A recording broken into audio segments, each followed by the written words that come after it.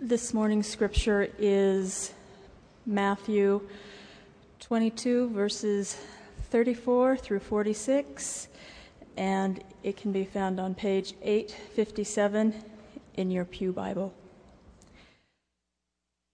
When the Pharisees heard that he had silenced the Sadducees, they gathered together, and one of them, a lawyer, asked him a question to test him. "Teacher, which commandment in the law is the greatest?" He said to him, "You shall love the Lord your God with all your heart and with all your soul and with all your mind. This is the greatest and first commandment. And a second is like it. You shall love your neighbor as yourself.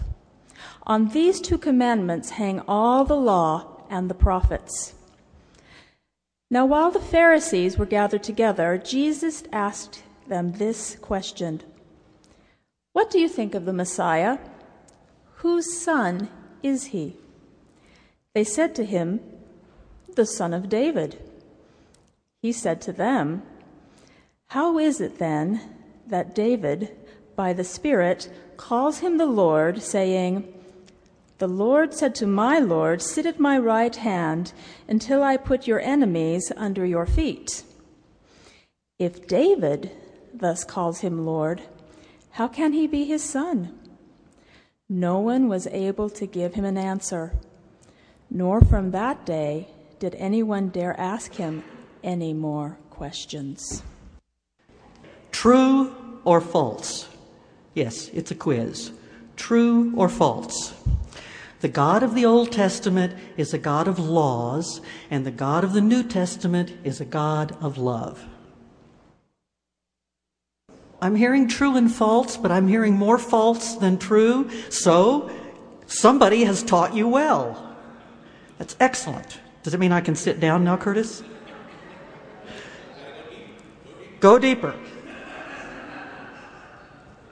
There's not a shelf here. The tissue just went all the way through. I'm about to dry up.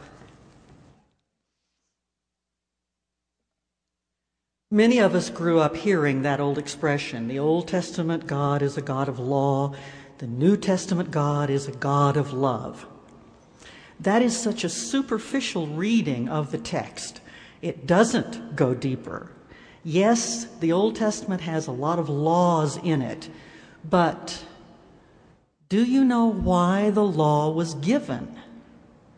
Why did God give the law to the people of Israel? We're going to explore that, and I hope that those of you who answered true to the quiz will come out thinking, well, you know, I think maybe she's got a point. Maybe she's right. Jesus makes it very clear in the text that was read this morning, and I'm sorry, I don't even know the name of the person who read so beautifully, but thank you. Jesus makes it clear that love and law are not opposed to each other, that in fact, law is a way of expressing our love. What is the greatest commandment? And the person who asked the question thought, got him. It's a trick question. And Jesus, of course, was always genius at dealing with those attempts to trick him. The greatest commandment? Piece of cake. Love the Lord your God with all your heart, mind, soul, and strength. And the second is like it. Love your neighbor as yourself. The Apostle Paul picks up on the same idea. And in fact, there's a wonderful expression of that in the 13th chapter of Romans. And I want to read you just a couple of verses from Romans. "Let no debt remain outstanding except the continuing debt to love one another. For he who loves his fellow man has fulfilled the law. The commandments, do not commit adultery, do not murder, do not steal, do not covet, and whatever other commandments there may be, are summed up in this one rule: Love your neighbor as yourself. Love does no harm to its neighbor. Therefore, love is the fulfillment of the law. Now, some of you have studied Old Testament law very extensively and know how intricate it is. But I would say to you that the point of the law is to protect us from being really foolish and to protect our neighbors from ourselves when we are being foolish. For instance, Leviticus 19. How many of you have read Leviticus lately? All right, I got you on one. Just let me lift out a few of the points in the 19th chapter of Leviticus. It's great stuff. When you reap the harvest of your land, do not reap to the very edges or gather the gleanings of your harvest. Don't go around your vineyard a second time and pick up the grapes that have fallen. Why? Now, I know you know the answer to this. To feed the poor. The law was about caring for people. Don't be greedy and get every single grain of wheat or whatever, barley out of your field. Leave it. There are people who need that, who cannot afford to buy it. Another one. Do not defraud your neighbor or rob him. It's about caring for others. It's about protecting your neighbor when you're feeling greedy and selfish. Do not hold back the wages of the hired man overnight. Now, you probably know something about day laborers here, right? Folks who live that way live hand to mouth. Those wages at the end of the day are critical to feeding the family. Here's one. Bet you haven't thought about this one lately. Do not curse the deaf. Yes, that means your mother when she's getting older and can't hear you. Don't mutter imprecations under your breath to your mother just because you think she's not listening. She may not be able to hear you. Don't put a stumbling block in front of the blind. Well, duh. Don't put something in the way of a blind person. That's tough, isn't it? It's about caring for people. Do not pervert justice. Don't go about spreading slander. Oh, now we're getting into the respectable sins, aren't we? We're not even going to talk about sex today, but we may talk about slander and gossip and greed and some of those things. Don't do anything that endangers your neighbor's life. The law is real practical. It's real fundamental. Take care of each other. The law was not given to prevent us from having fun, unless your idea of fun is really twisted. The law is a fence to slow us down before we go barreling over the cliff and do something really, really stupid. When I was in seminary, at that seminary that Curtis still won't even acknowledge exists, he's rude every time it's mentioned. It's a good thing I love you, Curtis. I put off taking Hebrew till my last semester in seminary. I don't know if I thought it would go away if I didn't take it earlier or what, but I put it off. And toward the end of that term, which I hoped would be my last term in seminary, I went to my Hebrew professor and said, Dr. Owens, am I going to graduate? Because Hebrew was required to graduate from seminary. He looked at me and said, well, Carol, I ask myself 3 questions when I'm in this kind of circumstance. The first is, have you learned anything this semester? And I think you have. Yeah. I have. Oh, yeah, I have, Dr. Owens. Don't ask me what it is, but I'm sure I've learned something. The second question is, will you be around for another term to take it again without screwing up your whole schedule of when you want to get out of school. And you're not planning to be around another semester, are you? No, sir. And the third question is, will it do you any good to take it again? And I think the answer is no. He gave me a D+ and I graduated from seminary, and that's my definition of grace. Unmerited favor. That's grace. I tell you that story because I want to tell you what the one thing is I remember learning in Hebrew class. He would be so proud. He said, Hebrew, as we read it translated in our Bibles, Hebrew is so much richer than the English can possibly express in a few words. It's even more so than Spanish. You know, when I'm preaching in a Spanish situation, I say a sentence, and about 3 paragraphs later, the translator looks back at me, I'm ready for you. Hebrew's even more so. And Dr. Owens said, what we read in Exodus 20 as thou shalt not, doesn't even come close to expressing the richness of what the writer is saying. What is implied in the Hebrew is, I, God, love you so much that I want what is best for you, and therefore I would that you would have no other gods before you. I, God, love you so much and want what is best for you, and therefore I would that you would honor your parents. I, God, love you so much and want what is best for you so much that I would that you would not steal. Are you hearing this?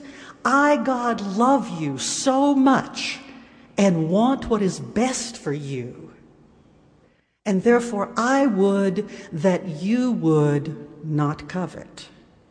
I know I'm skipping some of them. I'll go through all of them if you would like. I have them right in front of me. The idea is that the law is not given in the spirit of a spoil sport. I'm going to keep you from having a good time because I can, because I'm God. No, it's given in the spirit of, I want, if at all possible, to keep you from falling on your face, or worse. I want to keep you from going over the cliff. The law is there as a reminder, as a brake on some of our worst instincts. And we've got them. Oh, we've got those bad instincts. Karen told you I was a preacher's kid. I'm a preacher's kid, a preacher's wife, and a preacher. I cannot be surprised about sin or the church, and I'm not equating those two. Although there have been times in my life when I've thought, they're all here. Every sinner in the world is sitting in this church. We are capable of great good, but we are capable of great evil as well. And the law was given to us to slow us down, to remind us. I have a good friend who had a very, very difficult childhood. She was abused by her father. Her mother turned the other way rather than acknowledge what was going on. I met her when we were young adults, and she was beginning to deal with the pain, the anger, all that goes with the abuse of a child. And she's done a lot of therapy over the course of her life. But when she was in her 40s, her parents became ill, and it became necessary for her to move several hundred miles from where she was serving a church to take care of her parents. And for, at least a decade, she cared for her mother and father lovingly and tenderly. And I said to her, I don't understand how you can do that. Given what they did to you as a child, how is it that you are able to love them and give honor to them by caring for them in their need. And she said, I'm at peace about this. I don't hate my parents. No, I haven't forgotten. One doesn't forget. But I've forgiven, and I've moved on in my life, and I am able to do this because God has given me the grace to do it and given me peace about it. I believe that's where love and law come together, where the law says honor your father and your mother, and it doesn't say honor your father and your mother if they deserve it.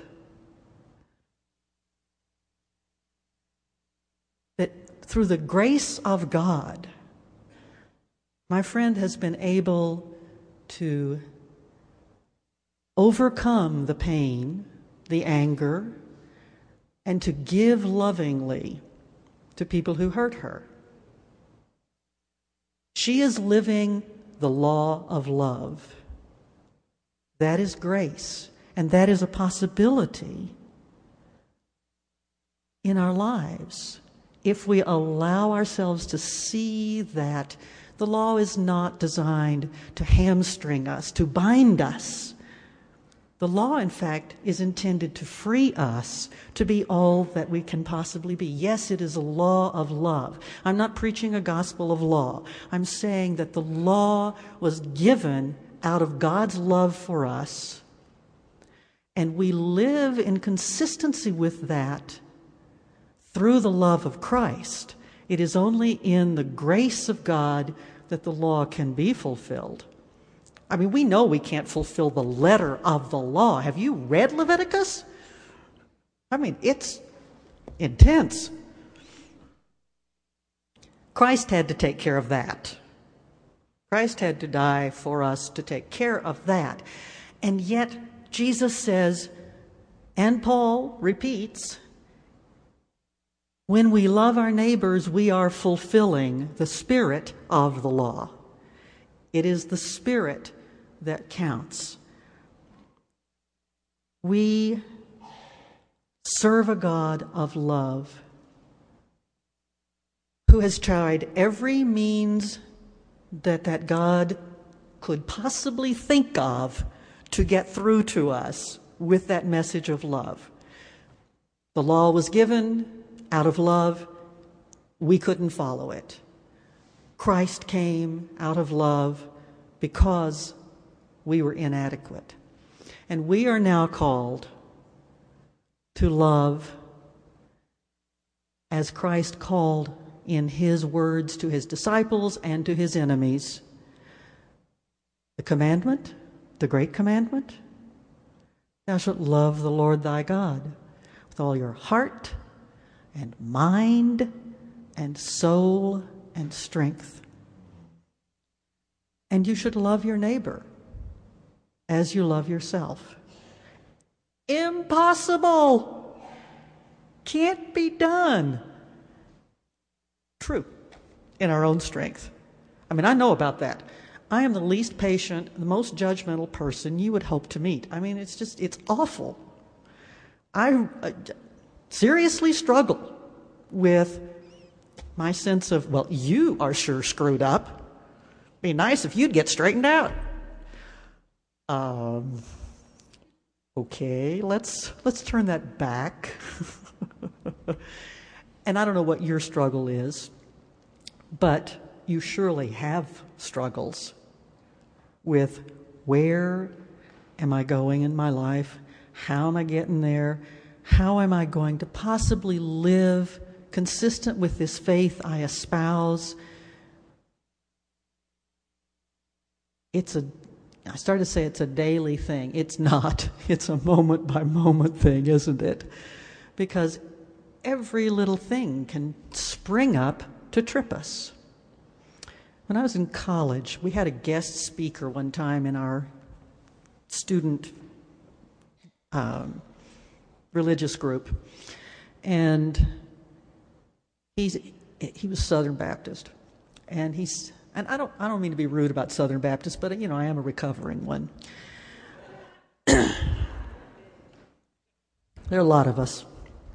He said, "What is the purpose of salvation?"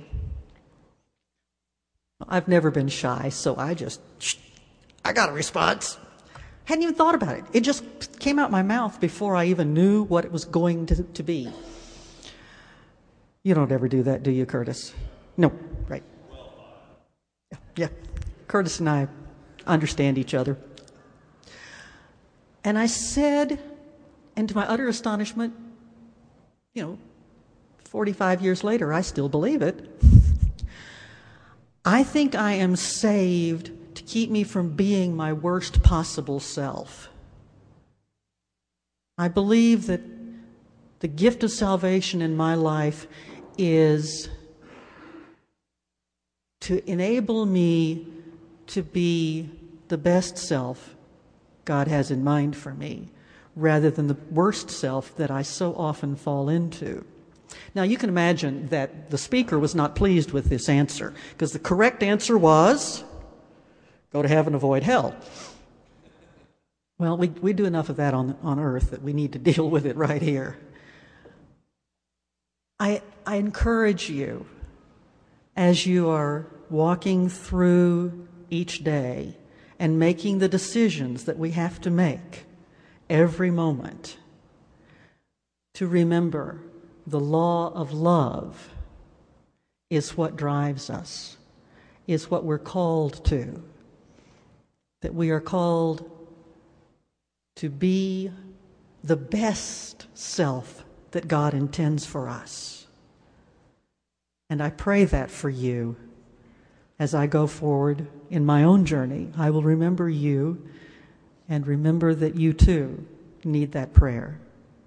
Amen.